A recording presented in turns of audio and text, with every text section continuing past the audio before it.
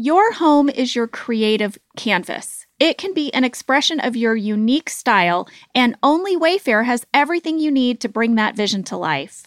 All right, we just got my daughter the cutest cozy swivel chair, and it's like fuzzy, and it sits in the corner of her bedroom, and I love it. Well, Wayfair makes it easy with fast and free shipping, even on big stuff like your fluffy chair, Ange. They'll even help you set it up. Every style is welcome in the Wayborhood. Visit wayfair.com or get the Wayfair mobile app. That's WAYFAIR.com. Wayfair, every style, every home. Love starts with you. You heard me. Show off your personal style with new Pandora jewelry pieces that set a shining example for the world to see. From big feelings to small messages, beautiful hand-finished jewelry from Pandora radiates with your love from every angle. Pandora has a huge selection of rings, bracelets, earrings, necklaces, and charms. There are endless ways to show what's in your heart. Shop now at pandora.net. Pandora, be love.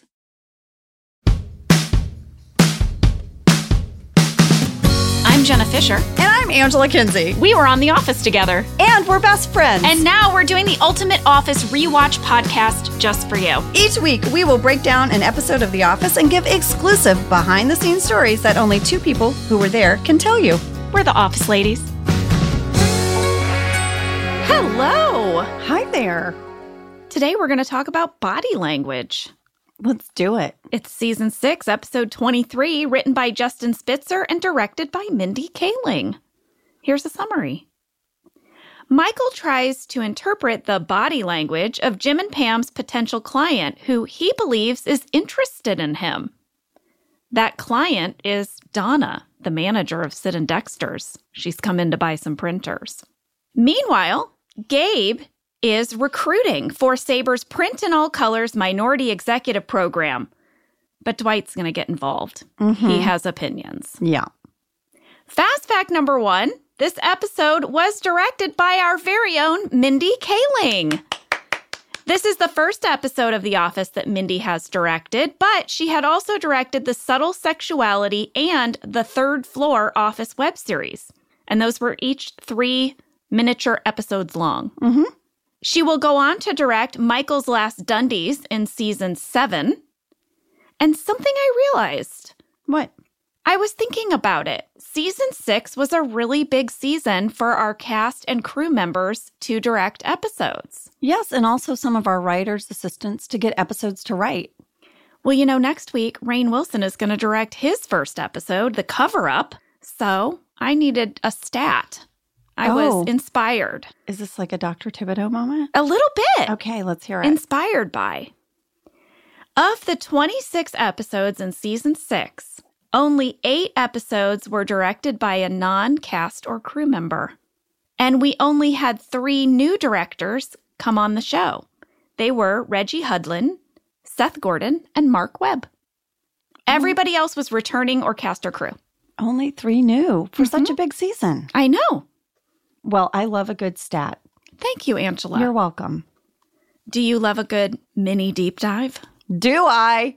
My fast fact number 2 is a mini deep dive, but I would like to hear the sting that my son made. It's an oldie but a goodie. Oh, I love it. The deep dive sting. You gotta deep, you gotta dive. You put them together, get a deep dive. OG Sting. I know, one of our very first. All right, lady, this is a deep dive into the subject of body language. Anthropologist Ray Birdwhistle. Birdwhistle. Ray. Birdwhistle. Birdwhistle. That looks like Birdwhistle. Well, Ray pioneered the original study of body language or nonverbal communication, which he called kinesics. He determined that the average person actually speaks for only 10 or 11 minutes a day. He does not hang out with us. He's never met us. What? I know. Who are these people? I don't know. But he said that the average sentence only takes about 2.5 seconds to say. Again, I don't know who Ray is hanging out with. Whistleblower. Wait, it's not whistleblower. Birdwhistle. Oh my God. Ray Birdwhistle. He also believed that over 65% of our communication is done non-verbally. When it comes to business, which applies to this episode, in analysis of thousands of recorded sales interviews and negotiations during the 1970s and 1980s, researchers found that in business encounters, body language accounted for between 60 to 80% of the impact made around a negotiating table. So, like, if you have, like, confident body energy, I'm fascinated. Keep going. Okay. They also found that people form up to 80% of their initial opinions about a person in less than 4 minutes.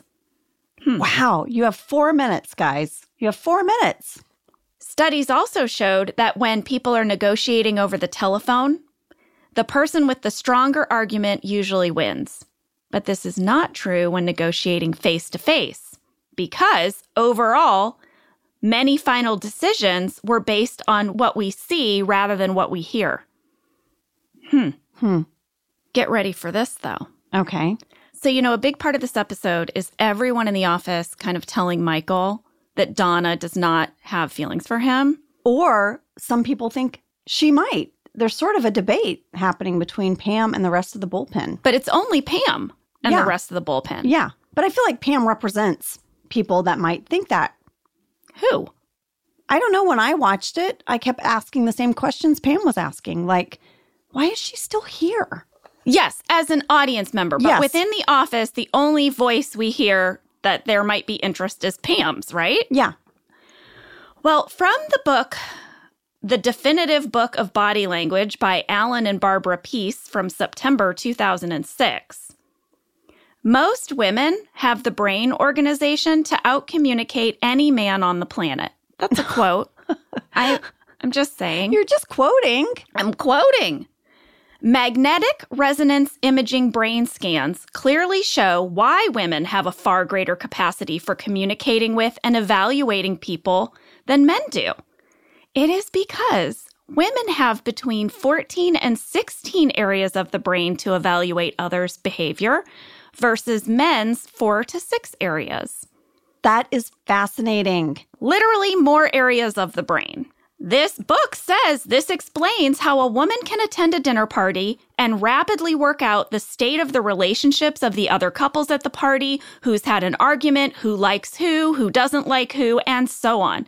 And it explains why, from a woman's standpoint, men don't seem to talk much, and from a men's standpoint, women seem to never shut up. That's a quote from the book. It is so funny to me because there will be some parent thing that we attend. We go to so many, Yeah. like for school and stuff, soccer, and we'll leave. And I always call it the car ride home conversation. Like, I can't wait for the car ride home conversation. Yes. That's where we get to download about all the stuff we saw at the event. And I get in the car and I'm like, Josh, did you catch that? And he's like, what? What are you talking about? I'm like, ah! Yeah. Same. Yeah. Car ride home. Lee likes the car ride home because I tell him all the stuff I saw. I have even more information about this. I couldn't stop. Research by psychologists at Harvard University showed how women are far more alert to body language than men. They showed men and women short films with the sound turned off of a man and a woman communicating, and the participants had to decode what was happening just by reading the expressions on the screen. The research showed that women were able to read the situation correctly 87% of the time, but men could only do it 42% of the time. Aw. Sorry, guys, but they did say that men in nurturing occupations, such as stay-at-home dads, artistic types, acting, nursing, they did nearly as well as the women did. Gay men also scored very well, and new mothers scored highest, and they believed that that was because they were spending all day reading the nonverbal body language cues of their infants, and so they were very finely attuned to these signs. Yeah. I think this is proof why Pam, a new mother and a woman, is reading the body language correctly and no one else is. Do you think Justin Spitzer had that in mind? I doubt it. But it makes sense. It is backed up by scientific research. I loved all of that. Did you like that? I could hear more. Okay, I feel like I've been talking a long time. Fast fact number 3, Angela is all yours because Angela got in touch with Hide. Yes, we have been trading messages. We finally connected, and I am so excited. Well, you know, he had that great talking head in Happy Hour, and then he comes back again in this episode. I know. So Hide Toshiyamura plays Hide in the warehouse. And I asked him about his time on the show. He had the most wonderful answers. I'm going to sprinkle them throughout the episode, but I thought I would start with 2 of the questions I asked him in Fast Fact 3. Great. My first question to Hide was our standard question, Jenna. How did you come to be on The Office? Here's what he said. Way before doing that big talking head, in Happy Hour, he did background work as an extra for the show. At that time, he said he had no idea what the show was about, but his manager called him and asked if he wanted to do some work as an extra. So he said sure and went along with it. After some time of being a background player, his manager called him and said, they want you to audition for an unknown bigger role in the show, like a featured role. He said the role wasn't actually defined at the time, so he had no idea what they wanted or what to expect. He went to the audition, and he said there was a wide variety of different people from all backgrounds. He said that when it was time for his audition, he thought he completely botched it. Oh, no. Yeah. He said he was embarrassed, and he went to his car, and he got in his car, and as he was about to turn it on, he decided, no, I can't let it end like this. What? Yeah. He got out of his car and immediately asked for a re-audition on the spot. I love this. Then he said, they were like, sure. And he auditioned again, and he said, I bombed again. Oh, no. He said he felt defeated, and he went back home. And when he was at his lowest and about to go to bed, he got a call from his manager saying, you got the job. Oh my gosh, this is every actor's story, I have to say. How many times has this happened to you? So many. You're like, oh, that was horrible. And then they're like, oh, guess what? You got it. Or you're like, I nailed it. And Yeah. they're like, we've gone another way. Yes. So many times. Well, I remember when they did this audition process, they wanted to fill out the warehouse, and they knew now that the warehouse was going to be more than just background, that they were going to want to throw lines to people. So they were trying to fill the warehouse with people who could do speaking roles as well. So I totally remember this. Well, I also asked Hide if he had any favorite memories from his time on the set, and this is what he shared. And Jenna, it's so sweet. What? Here's what he said, and I quote, I finally remember a moment when I had to do ad-libbing on the spot with Jenna for one of the scenes. And even though my English is not very good, I had a fun time trying my best to keep the conversation going and entertaining. At that moment, I remembered why I love acting so much. Oh, that means so much to me. I know. Well, I remember that. It was in season 9, and he was great. I just loved connecting with him. I'm going to share a few more of his stories along the way. But, lady, before we get into the episode, would you like to know what we were doing the week we filmed this episode in March of 2010? Is this a bit of Angela's digital clutter? It sure is. Angela's digital clutter. Thank you. Apparently, Jenna, I was very into making banana bread during this time. And I was bragging to you in an email about my banana bread. And I had brought some to set. And you had tried it and you really liked it. And you emailed me asking me for my banana bread recipe. To which I replied, 4 to 5 mashed bananas. Use ripe ones. Why did I like, You know what? A novice banana bread baker wouldn't know. okay. Then I said 2 cups all-purpose flour, 1 cup sugar or less if you can't see your toes. I'm making jokes here? I'm making jokes in my recipe. Comedy recipe. I know. 2 large eggs, half a cup shortening or vegetable oil, 1 teaspoon baking powder, half a teaspoon salt, 1 teaspoon vanilla. Enjoy. No nuts, no raisins in that. Nope. Just pure banana bread. Kept it simple. I hope you're going to post that full recipe in Office Ladies Pod Stories on Instagram. I will post it exactly as I emailed it to you. Very good. Are you still making that banana bread? I am, except now I do one other thing with it. What? I put a little powdered sugar on top. Oh. At the end, after you've let it cool, put a little powdered sugar on top. Are you allowed to do that if you can see your toes only? I guess not. And sometimes I put mini chocolate chips in it. Oh. I know. It really has graduated to more of a treat. I know. Well, let's take a break. And when we get back, I have some very interesting inter-office memos between our show and NBC's Standards and Practices. Oh, I can't wait.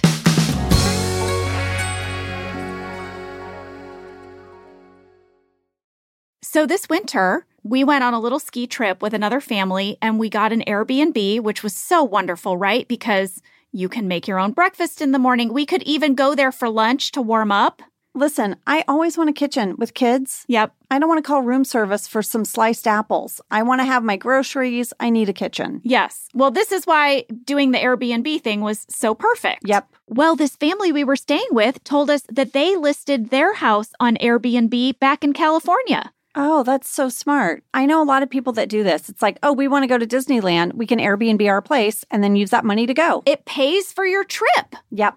Hosting can easily fit into your lifestyle and is a great way to earn some extra money. So if you have a home, but you're not always at home, you have an Airbnb. Your home might be worth more than you think. Find out how much at airbnb.com/host. This show is sponsored by BetterHelp. We all carry around different stressors. Some are big, some are small. I know I keep mine kind of bottled up, and it can start to affect us.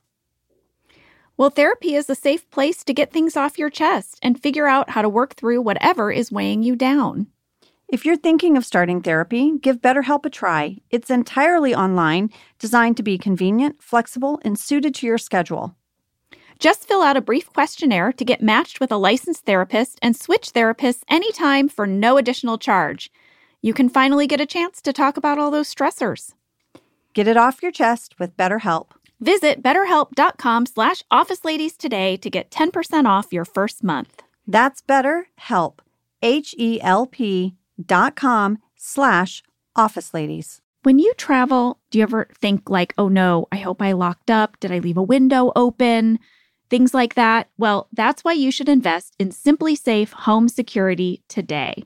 SimpliSafe was named Best Home Security System in 2024 by the U.S. News and World Report, and Newsweek ranked it Best Customer Service in Home Security.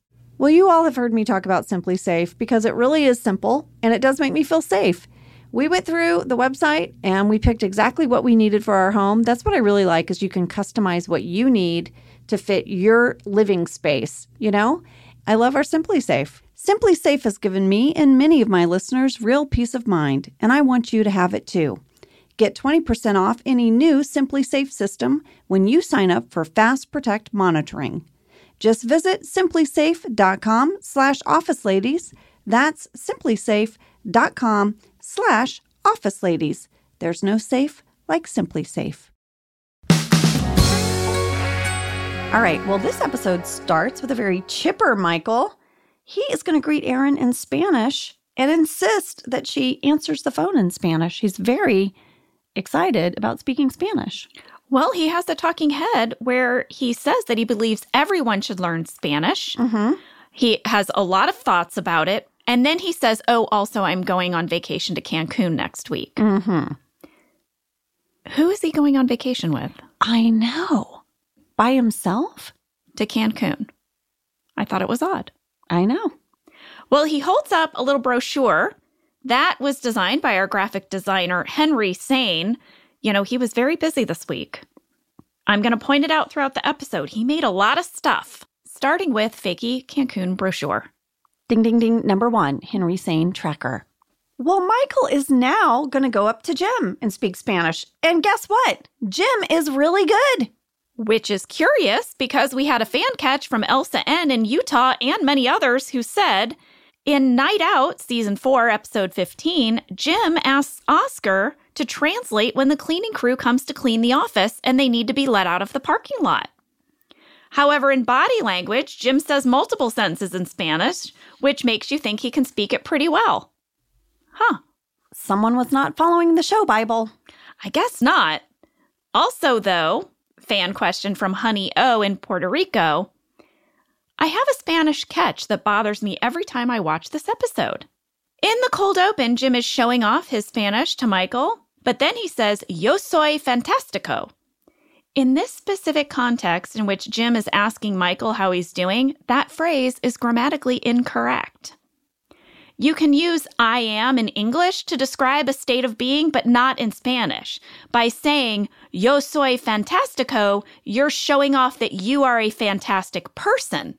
The correct phrasing is, "Yo estoy fantástico," which means that you feel great. Yes. You know what? When he said that, something went off in my brain as error. It's like some Spanish lesson I learned long ago in a file that Honey just unopened. Thank you, Honey. Yes. Well, I looked in the script, and none of that was in the script. In fact, Dwight's greeting was completely different as well. I think they built this on the day, and that's how the mistake happened. I concur with your theory. Well, now Oscar is helping Michael. Oscar shares with us that Michael is really struggling with the gender part of Spanish. And so he told Michael to use the international symbol for gender on all the different items in his office so he could learn how to say them properly in Spanish. Yes, he has covered his office with Post-it notes that contain what Michael believes to be the international sign for female and male. But they are penises and boobs. Yeah.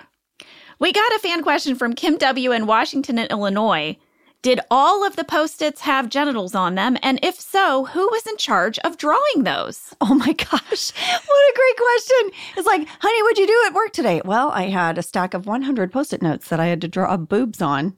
Yeah, that's pretty much it. So those drawings were courtesy of our graphic designer, Henry Sane. Oh, Henry.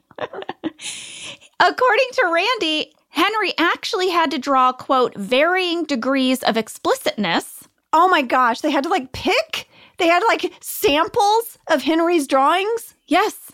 A variety of samples were presented to Greg and Paul, and they had to pick which ones would go in the episode. I cannot believe Henry's day that day. So Randy also shared that the process for getting this scene cleared with standards and practices was insane. After the table read, Randy sent the script over to NBC, and they responded by saying, you can do the Post-it notes, but they have to be blurred. Okay. So after we filmed it and they did a cut of the cold open, Greg and Paul sent over a version to standards and practices, but nothing was blurred. Well, that didn't go over well. They just sent over the full drawing. That's right. Yeah. Randy got a note back that said, quote, please blur all of the Post-its around Michael's office that have visible breasts and penises drawn on them, including the one on Angela's forehead. That was literally a quote in the memo. Greg and Paul were not having it. They pushed back. They argued that it was much funnier to see Michael's crude artwork. They said that they were going for a joke about Michael's childlike innocence using what he thinks are the symbols of man and woman, and they believe that the audience would understand the context and not be offended by these drawings. They went on to say, oh my gosh, the painting of the Sistine Chapel in the Vatican contains more detailed nudity than these Post-it notes. They're invoking the Sistine Chapel? Yes, and they had Randy attach a photo of the Sistine Chapel to their argument. What if this becomes the new thing where if you have an argument about whatever, you invoke the Sistine Chapel? That's right. This was their response. Quote, we agree that the drawings are silly. Having said that, we have had this exact issue to address on other shows, and legal is not willing to take the risk and allow this. Please blur the images. P.S. We don't give a crap about your Sistine Chapel reference. Greg and Paul were not convinced.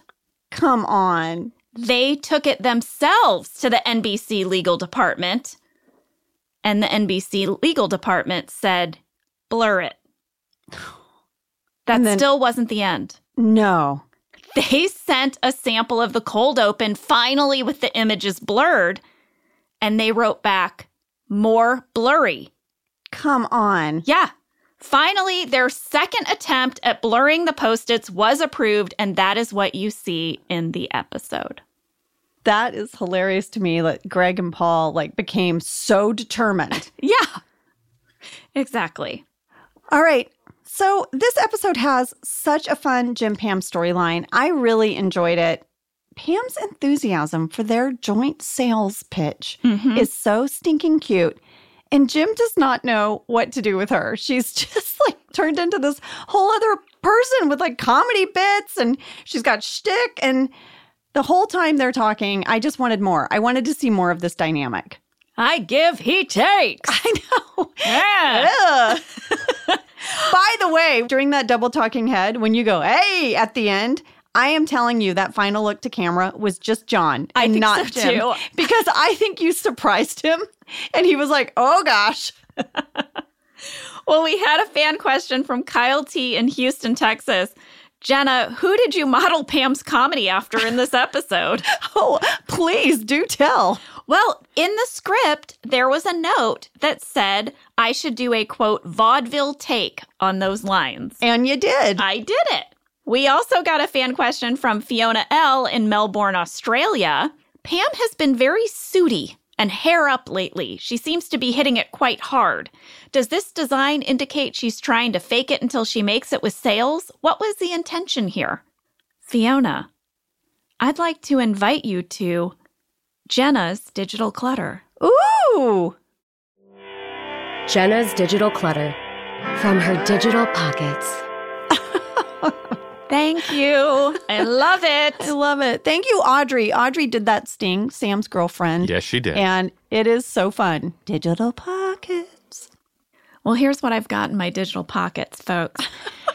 Pam's hair was up last week, too. And when I saw it for the second time this week, I remembered that Kim Ferry and I had a long discussion about what Pam's hair would be like after having Cece. That's what I thought. Yes. And my digital clutter confirmed it. I found an email from Kim titled Pam Mom Hair. And we were trying to decide if Pam would cut her hair or put her hair up after having the baby. But either way, we had this whole backstory that Pam had to keep her hair shorter or up because it was getting in the way of things. Also, who has the time? Yeah. I mean, when you have a newborn, you just throw your hair up in something. Well, guess what Kim had sent me? What? She had sent me a photo of our Pam haircut test. She put a wig on me. Oh, please tell me I can put that in stories. You can, of Pam having a short haircut. Interestingly enough, it looks quite a bit like my haircut now. Oh. So, yeah. Ultimately, we decided to just pin up Pam's hair. I love that detail.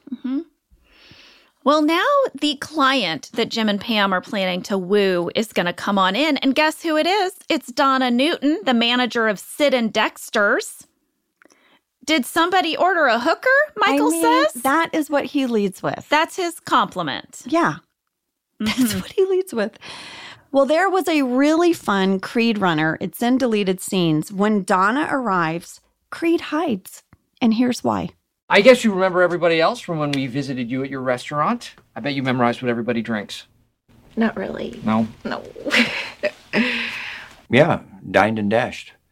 Usually they don't follow you to your place of work. Happens sometimes. Part of the game. How often is he dining and dashing? I can't imagine he's ever paid for a meal. I agree. I actually agree. So if you watch the episode in that scene in the background, if you don't see Creed, it's because he's hiding. Oh, interesting. Michael's going to have a talking head, and he's going to talk about how he met Donna a few weeks ago, and now they're in the midst of this passionate love affair. Just kidding. She's just coming to buy printers. They had a whole bunch of candy bag alts for Steve as Michael in this moment. Oh. Yeah. I just am picking one to read. But you guys, whenever I look at these candy bags, I am reminded about how many they would hand us. So many. 3 pages. Yeah. Okay. Here's one that I thought was funny. Michael, alternate, talking head. Is Donna attractive? Yes. Am I attractive? I've been called that. Whatever. Yes. Is Donna a manager? Yes. Am I a manager? I pretty much invented the term, yes. Have I finally met my equal? I'm not thinking about that. I have printers to sell. Oh, I really like that. I loved it. I really like that. Well, now Michael is going to introduce Pam and Jim as the Wonder Twins, Yeah. sort of implying that they're twins. Yes. And Donna is like, oh, yeah, I see the resemblance. She says you look exactly alike.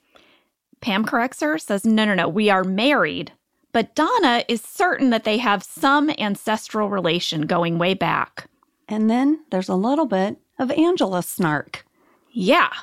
Angela says you should see their baby. Ange, I went to the script because the script note for this unspoken exchange between Pam and Angela that follows is amazing. It says this: Angela shakes her head slightly like something's not right with it. Angle on Pam. What the That's what the script said. I also love that Angela clearly has been thinking about this because her first response is, I knew it. Yeah. What? Well, Jim is now presenting to Donna in the conference room their sales pitch. For my folks that love to see what happens in the conference room, who is moving the tables, who is moving the chairs? Why are all the chairs stacked in the far left corner? Who did that? There's a stack of chairs? There's a stack of chairs. Well, at 3 minutes and 41 seconds, that graphic that Jim is showing to Donna that was designed by Henry Sane, that's 3 now on our count. Michael's going to walk in and he has a very time-sensitive question. He needs to know if Donna would like this Victoria's Secret catalog because the sale ends soon. She's like, yeah, I'd love it. Thank you.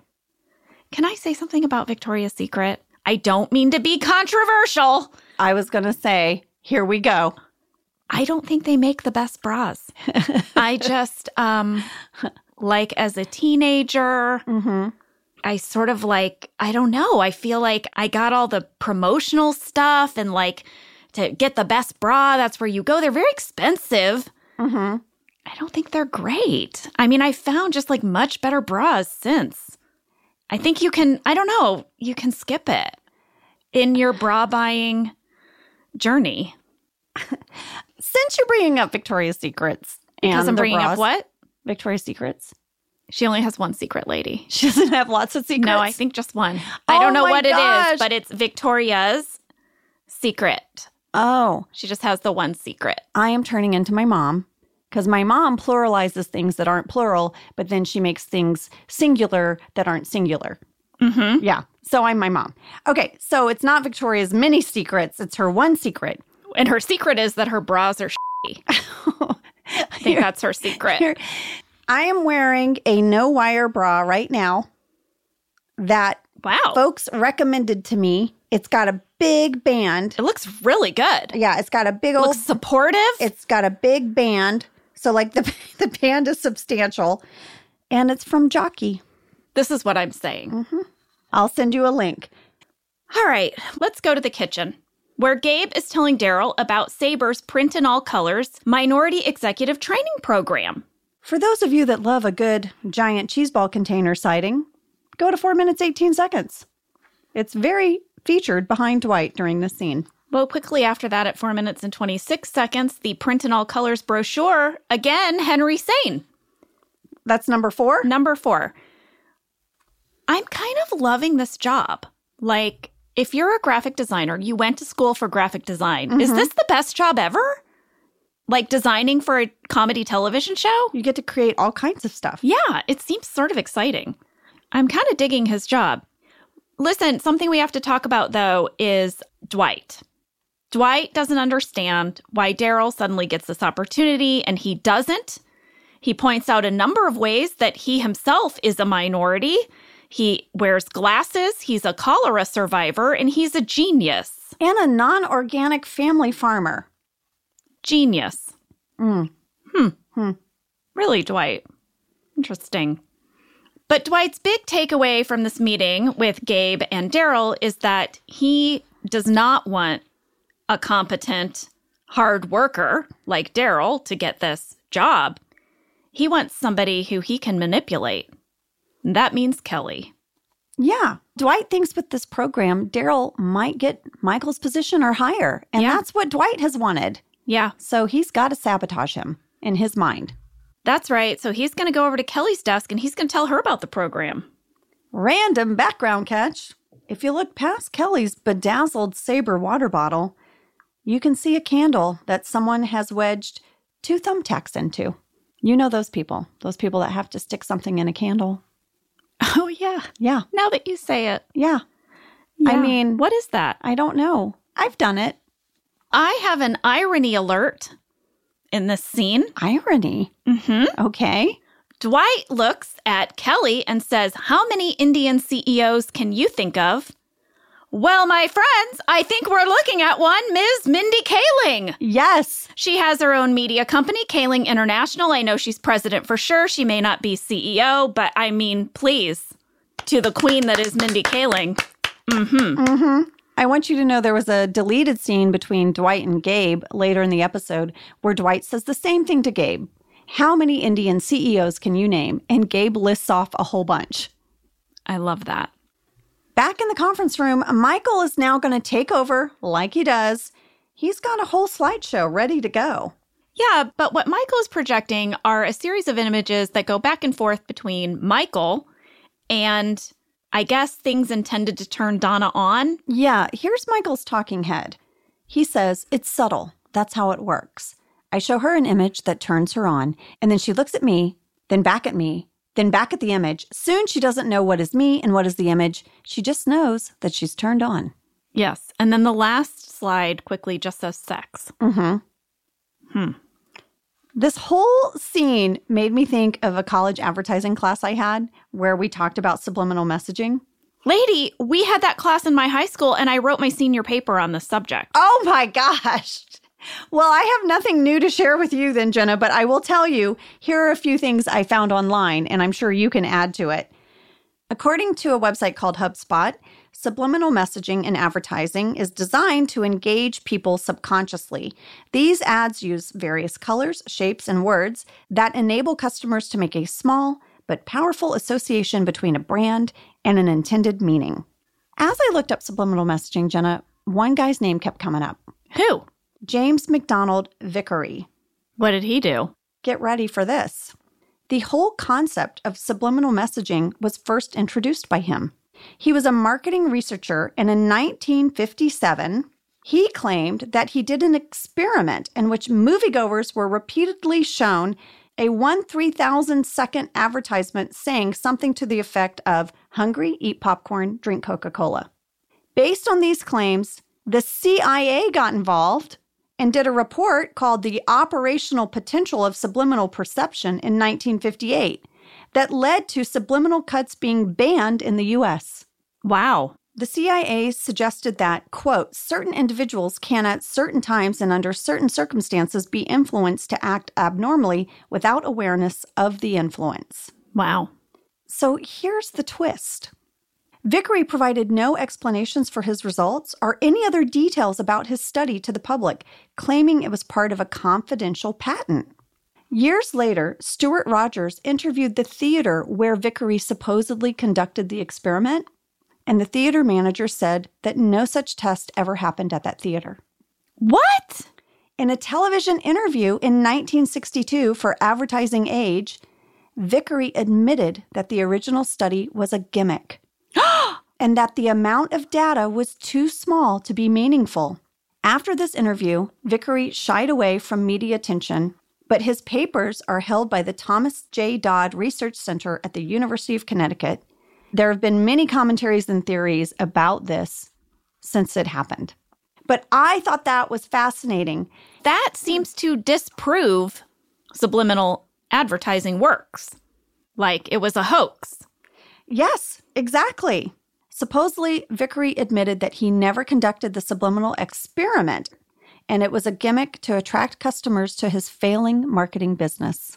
Oh my gosh. I know, but it started a whole conversation about marketing and advertising and how to attract people to your brand and make associations. This led me to a bunch of websites that talked about subliminal messagings and company logos. and I want to share a few of my favorites. All right. You know the chips Tostitos? Yep. Okay.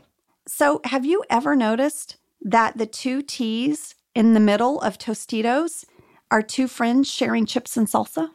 Yes. I thought that was so cute. My son got really obsessed with logos and hidden messages in logos. So about a year ago, I would spend pretty much every Saturday and Sunday looking at logos with him and talking about the hidden messages. This was like a big part of my parenting life for a while. Well, my kids showed me the Baskin-Robbins one.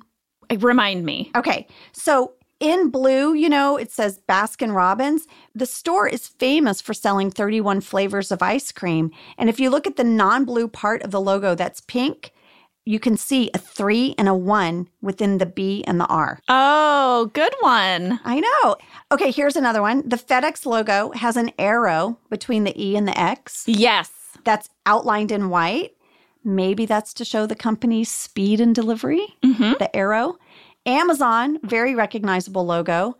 If you notice, there is a yellow arrow that points from the A to the Z. And, you know, I'm guessing here the messaging is that they sell everything from A to Z, right? Mm-hmm.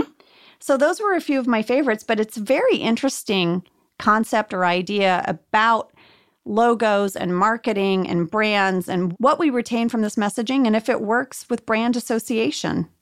Well, what do we think? Do we think Donna is picking up on Michael's messages? I think, how can you not?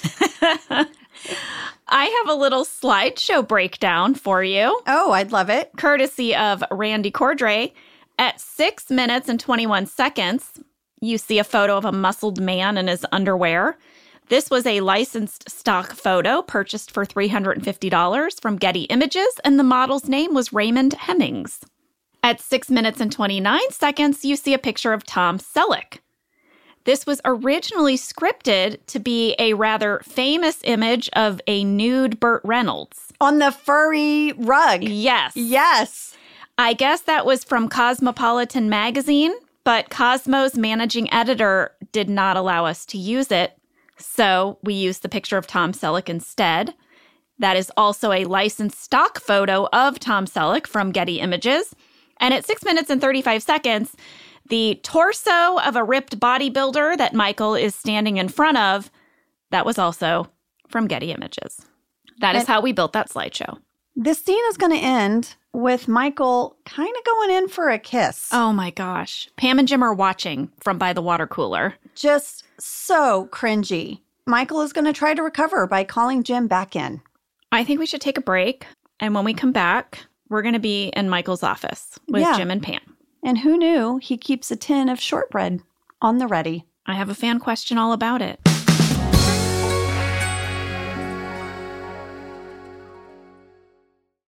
This podcast is brought to you by Squarespace. Finding work-life balance can be tough, but Squarespace gives you the tools to reach your goals and have time to celebrate. Squarespace is the all-in-one website platform for entrepreneurs to stand out and succeed online. You can use Squarespace to create a website, engage with your audience, and sell anything from products to time, all in one place. Well, we've told you before that we use Squarespace for our Office Ladies website, and it is so user-friendly, so easy to use. We are not tech people, and we could not be happier with our experience. Head to squarespace.com for a free trial, and when you're ready to launch, go to squarespace.com/officeladies to save 10% off your first purchase of a website or domain. When it comes to hiring, the best way to search for a candidate isn't to search at all. Don't search, match with Indeed. Indeed doesn't just help you hire faster. 93% of employers agree Indeed delivers the highest quality matches compared to other job sites, according to a recent Indeed survey. Ditch the busy work. Use Indeed to connect with candidates faster by scheduling, screening, and messaging. And Indeed's matching engine is constantly learning from your preferences, so the more you use Indeed, the better it gets. 23 hires were made on Indeed every minute, according to Indeed data worldwide.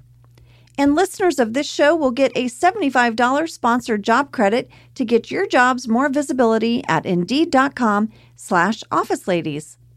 Just go to Indeed.com/OfficeLadies right now and support our show by saying you heard about Indeed on this podcast. Indeed.com/OfficeLadies. Terms and conditions apply. Need to hire? You need Indeed. We're in Michael's office. Jim and Pam are trying to reason with Michael. Maybe kissing people at work isn't such a good idea, right? That's right. And mid-conversation, Michael goes, shortbread? Pam says I'd love one. He has a tartan tin full of shortbread ready to go. Guess what this shortbread cookie produced? What? Sam? Brr, it's a fan mail flurry.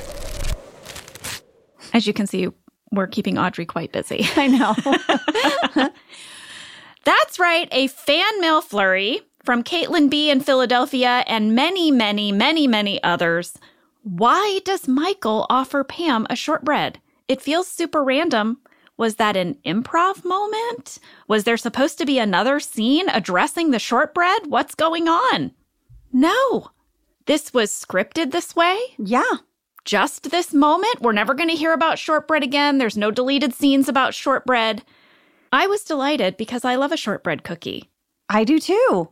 Did you know that shortbread has a ratio of 1 part white sugar to 2 parts butter, and then there's a little bit of flour, maybe some vanilla, but it does not contain any leavening agent. There is no baking soda, no baking powder. They originated in Scotland. Let me tell you what shortbread cookies are to my life now. They are very important because they do very well gluten-free. And I brought some today. Did you really? Yes, I did, ma'am. Oh my gosh, I'm so excited. I'm hungry. As soon as I saw that tin in Michael's office, it made me want to eat a shortbread cookie. And I knew that today when we started talking about it, I would want to eat a shortbread cookie, so I brought them. I'm so excited. One of my favorite things about the podcast is our show and tell moments, whether it's Scotch and Splenda or Beet Vodka. These or are shortbread. Walker's brand, gluten-free, pure butter shortbread cookies. You had me at 2 parts butter. Oh, I know. There you go, lady. Thank you. Delicious. So good.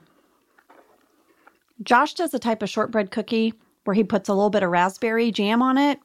It's so good. Yeah. It's a very popular way to do it. Oh, something else I want to bring up about this scene. This is the first time where Pam kind of, what would you call it? Like, she sees Michael's side of things. She says if Donna was really that upset, she would have left by now. I don't know. Yeah. She's then going to have this scene with Jim outside of Michael's office where she offers to back out and let Jim finish the pitch with Michael. I have 2 things to point out in this moment. What? Mindy directed this episode, and I have to imagine she purposely put Michael behind the blinds, peeping in between Jim and Pam. Every time he creeps into frame, like if you go to 8 minutes, 22 seconds, it cracked me up. And I found a whole bunch of bloopers because clearly it made you and John laugh too. I think we need to hear them. It's whenever Steve comes into frame between the 2 of you. Okay. Just let him flirt with her. People meet each other all sorts of ways. Who are we to stand in the way? Pam, you know he's not going to get anywhere. And you know he's going to blow our sale. Who cares? It's not that huge a sale. The Schwab. Pam, you know he's not going to get anywhere. And you know he's going to blow our sale. Who cares? It's not that huge a sale. The Schwab guy does. That was right when he came into frame, is every time John had to say the Schwab guy, and he could not get it out. It was so fun to watch. Well, over in the break room, Dwight is trying to coach Kelly for her interview for the Print in All Colors initiative. And I want you to know. Oh, I know what you're going to say. What am I going to say? Oh, I think I know what you're going to say. What are you going to say? Well, now I'm not sure. Do you think we're going to say the same thing? Do you want to say it at the same time and see if it is? Okay. 1, 2, 3. Scranton Strangler! Ah! Oh my gosh, yes! The 3rd mention of the Scranton Strangler this season. Yes! And also we learned that Kelly has some very strong feelings on guys that wear their cell phones outside their pants. She says, just put it in your pocket. Yeah, but that's when Dwight mentions the Scranton Strangler. He says wearing his cell phone outside his pants Makes it a lot easier for him to say 911, hello, Scranton Stranglers inside the house. Inside the house! Yeah. Oh, my gosh. Let's do the whole rest of the podcast in unison. Oh, my goodness. Yep, I highlighted it. Scranton Strangler mention. Back in the bullpen, everybody is watching what's going on in the conference room. Mm-hmm. And they all have a lot of opinions over whether or not Donna is flirting with Michael. This scene was longer, and in it, we learned what Andy thinks third base is. Do we get to hear it? Oh, we do. Oh, thank goodness. Baseball. Really? I always thought it was based on orchestra chairs. And you're telling me there's a third base in the orchestra. No, that's a bass-heavy orchestra. Oh, yeah. And guess what? What? There were candy bag alts for this talking head. Here was one that didn't make it, but that Ed had to deliver as Andy. How do I know a girl's interested? I call her up on stage, get down on one knee, and sing Sign Your Name by Terrence Trent D'Arby. Then I give her a rose. If she's interested, she'll find me at the CD table. Huh. So how many times did he sing to a gal in a cappella? I don't know. And then go and wait for her at the CD table. Now Donna is going to inquire about a discount, but when she does, she takes her jacket off. And I felt like Michael had that same moment that everyone had at Coachella when Harry Styles took his coat off. That was a moment. Who's with me in the sound booth? It was a moment. Cassie, I see you. It was muted, but Cassie giggled immediately. Is the correct response. Well, this causes Michael to make a promise he can't really keep, which is that he's going to give her this discount. But he goes over to check with Oscar, who's running the numbers, and Oscar says, Michael, we will literally lose money if we sell the printers at that price. I have a question. Okay. I probably should have brought it up earlier. How many printers is Donna buying? For her bar. That makes this whole day worth it. She manages one Sid and Dexter's. I mean, how much printing are they doing? And then this made me think, like, in general, how does Sabre stay in business? Like, paper. You need paper on an ongoing basis. But printers? I mean, how often are you reselling to the same clients? It seems like very difficult. I don't know. The whole arc of Sabre and their printers is just like literally falling apart for me all of a sudden. Well, Pam is going to bring that up in some Pam sass. She's like, you can buy a printer over the phone. You can buy a printer at Best Buy. I know. I mean, I know. You don't have to come in and make such a big show and presentation about it. I could see if we are supplying printers to all of AT&T. Or all of Sid and Dexter's. Maybe it's a chain. Maybe there's going to be 300 printers, but I don't think Donna's in charge of that. No, she manages one. Mm-hmm. It's very odd to me. Let's go over and see what Kelly and Ryan are doing. They're up to no good. They're bullying someone online. At 10 minutes and 32 seconds, you can see her typing on her computer. That is a fake instant message account created by Henry Sane. I think that's number 5. Well, Dwight is going to learn pretty quickly that having Kelly take that position might be worse than Daryl because she says she's going to promote Ryan to manager and then they're going to clean house. Yeah. Well, Michael has so many people in the bullpen weighing in on this Donna thing. Mm-hmm. This starts the whole mint debate. Like if you offer someone a mint and they say yes, right, they might want to make out. If they say no, they don't want to.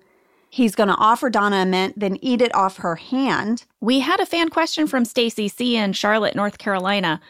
Was Michael eating the mint from the palm of Donna's hand improvised? Because her reaction looks truly surprised. I'll tell you, it was not improvised, but it was also not the original idea in the script. Originally, it's worse. He was going to put the mint into her mouth very sensually. Oh, gosh. On the day, they liked the idea that she would reciprocate the mint, where she eats the mint and then she's like, do you want a mint? That's going to make Michael think. Like, oh, it's on. And then he would eat the mint off her hand. This is going to bring a meeting in the kitchen. It also brings one of my favorite lines. Which one is it? Why don't you just shut up? Yes. Well, why don't you shut up? Kevin yells that at 12 minutes, 3 seconds. It's also mine. And I want to point out, it sounded exactly like Brian and not like Kevin. You think? Yes. Oh, can we hear it? Well, why don't you just move the M&Ms? Well, why don't you shut up? Come on, that sounded just like Brian. I guess. That is Brian. I don't think that's Kevin's voice. Well, during this whole scene, everybody is trying to tell Michael to stop, that Donna does not like him back. And then Pam is like, I don't know. Lady, I went to the message boards to see what fans thought of this episode at the time that it aired. And there were 3 things that got the most mentions. What? 1, people loved when Kevin yells at Andy about his M&Ms. 2nd, people did not think that Pam was acting the same in this episode. Oh. Nick said, am I the only one that thinks Pam was really weird in tonight's episode? Not only the way that she was acting, but how she looked, too. Sombreros Are Love said, I completely agree with whoever said Pam was weird. Megan said, I'm worried they're taking Jim and Pam in a weird direction, mainly Pam. Wow. But then Sarah defended Pam by saying, how is she acting weird? She was trying to help Michael with his love life. And Megan agreed, saying Pam always has a soft spot for Michael's love life and is advising him on what to do. What do you think? Did you think it was weird? I guess the only part that was weird for me is how long she stuck in there with him. Pam? Yeah. Like in the beginning of the episode, all the information is new. So I could see her being like, well, guys, we don't know. Maybe she likes him. I mean, she's here, right? Mm-hmm. But I felt like as the day went, how I normally associate Pam as like the voice of reason. The voice of reason would have been like, no, Michael, I take it all back. You just pump the brakes. As Jenna, when I was watching this episode, as soon as I kind of saw her like manipulating him, like taking off her extra jacket, I started to think, oh, that's what's happening. She wants a discount on her printer. Right. Yeah. And she's just flirting for that reason. But I would like to say Pam didn't see that. I, as a viewer, saw that, but Pam doesn't know that, right? So she's still thinking maybe she's there for Michael, not for a printer. Anyway, finally, a lot of people on the message boards mentioned that they didn't get any new information on the Andy Aaron storyline, and they were very disappointed, because they had a very big breakup last week, and they would have liked to have seen some mention of it. I think they're not going to get much next week either. Well, there actually is a scene between Andy and Aaron that would have been in next week's episode. It's in the deleted scenes. I'll share it next week. Oh, all right. Well, Dwight is still freaking out about the idea of Kelly and Ryan running things. He bursts into Gabe's office, and this is when he finds out that Daryl has withdrawn his application. He says he has a scheduling conflict with softball. Yeah, Daryl says he has his whole life to be a minority executive, but he only has about 1 year left in his knees. Kelly is now the only applicant. Yeah. And she is going to walk into her interview with Gabe. She's wearing a beautiful sari. Gabe asks her about the bindi that is on her forehead. She says she's offended by the question. She won't answer. But Kelly will tell Gabe about all of her hobbies. And in the middle of this, Dwight is going to return with a new applicant, and it is Hide. He tells Hide to share his life story, and Hide begins his same monologue that he gave in Happy Hour. It delighted me. I asked Hide what it was like doing that amazing talking head in Happy Hour, and here's what he said. I actually did not get a lot of time to think about the big speech for the episode since I got 5 different variations of my speech at around 10 p.m. the day before. Oh my gosh. Yeah. I desperately tried to memorize all 5 variations. When I went to the rehearsal, I completely forgot everything. He went on to say that he decided he was going to work hard to memorize all the different variations so that he'd be ready to go on the shoot day. When the day came to actually film the scene, he said he was able to say his lines perfectly, and he said, I remember I was so happy I was able to do it on the first take or two. I love it. He nailed it. Totally nailed it. I mean, it's so good. I also asked Hide if he still gets recognized for his role in The Office. He said yes, and he has a very sweet story to share. He said, after doing the big heart surgeon speech, I started to get some people in the street randomly asking me if I was the guy from The Office. I was very surprised because I had no idea the show was so popular at the time. I remember I had to quickly come up with a fancy autograph because I never thought I would have people asking me for autographs. But his favorite time getting recognized, he said, was by a fan. It was a little kid who did the signature, the best, double thumbs up to him without saying a word while I was in the supermarket. Oh, I love that. The last question I asked Hide was if he took anything from set when the show was over. He said he wasn't there on the last episode, but he did receive an official jacket after the show wrapped. He said it was a really nice jacket. And one day a fan wanted it so badly that I autographed it and I gave it away. He's the sweetest person. So lovely. He said that he was hoping to get the warehouse worker uniform that he wore during the show, but he was informed by a fan that his uniform was sold at the NBC auction. So he tried his best to bid on it so he could get it. But unfortunately, he was outbid in the end. But he goes on to say, I'm happy someone liked my role so much that they fought really hard for the uniform, and it's in the hands of a happy fan. Well, Hide, I think that is such a sweet point of view on a story that just kind of made me mad. I know. I want Hide to have his uniform. Isn't he on Cameo, Ange? Yes, he is. Yeah, Cameo is the place where you can find different celebrities and public figures and you pay a small fee and they'll make a personal video for you. Yes, Hide shared with us that he just started doing Cameo for fun, but if anyone wants a personal video message of him as his character, you can go to Cameo and find him.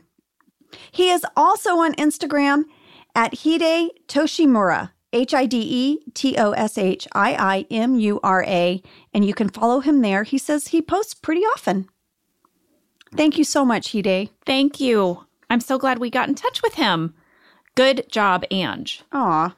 Well, I guess Donna has finally purchased her printers. How many did she need? We don't know, but the deal is done. Michael is going to walk her out very awkwardly. There's an awkward hug. He follows her all the way to nearly the elevators. Yes.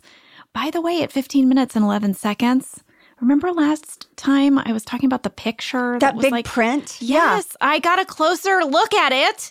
It's a valley of trees with a waterfall.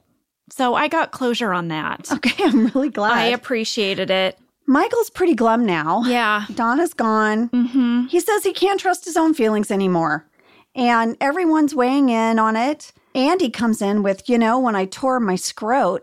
Yeah. I was seeing a hot urologist, and I thought she was into me. It gets confusing down there. I have a fan catch from Sergio P. in Mexico. I wonder if Sergio and I have the same catch. Does it happen at 17 minutes and 18 seconds, and does it involve Pam's desk? No. What is it? All right. Sergio said, if you look under Pam's desk, there's a piece of masking tape on it that says Pam. He said, is that because you would move the set around and take out the desks? What a great catch! Yes, that's exactly why. Sergio, I live for that catch. What's yours? Mine is at 18 minutes, 7 seconds. What's up with the stains on the wall? Stains on the wall? Oh, there are 2 stains on the wall by Michael's left shoulder as he is sitting in the chair. 2 stains. Yeah, no, it's gross. What do they look like? Do they look like hands? Do they look like what? I don't know if this is because I was eating barbecue chips at the time. They look like when my kids wipe barbecue chip hands on things. Oh, gosh. Yeah. Gross. I know. It's all I could look at. Well, 2 more things are going to happen in this scene. Gabe announces that Kelly is the newest member of the Minority Executive Program. And Erin finds Donna's hair clip that she left behind. Mm-hmm. Michael thinks it's a sign. She left it on purpose. Mm-hmm. Everyone is like, no, Michael, no. But he's going to run out to give it to her. He is. And guess what? She says, Michael, you were right. And she pulls him in for a big kiss. And all I could think of was, Donna, This is a documentary. It's going to air at some point.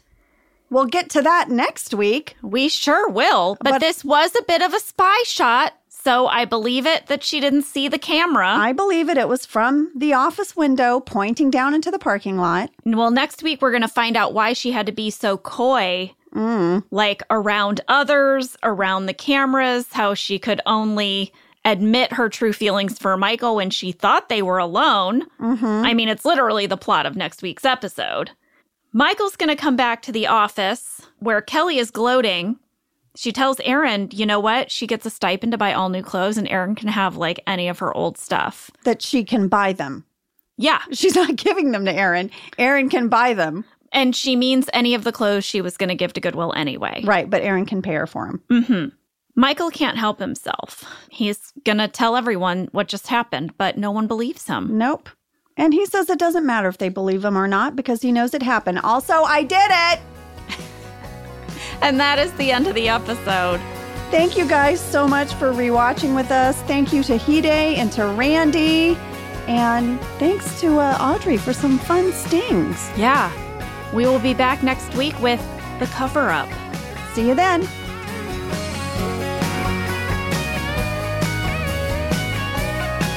Thank you for listening to Office Ladies. Office Ladies is produced by Earwolf, Jenna Fisher, and Angela Kinsey. Our show is executive produced by Cody Fisher. Our producer is Cassie Jerkins, our sound engineer is Sam Kiefer, and our associate producer is Ainsley Bubico. Our theme song is Rubber Tree by Creed Bratton. For ad-free versions of Office Ladies, go to StitcherPremium.com. For a free 1-month trial of Stitcher Premium, use code OFFICE.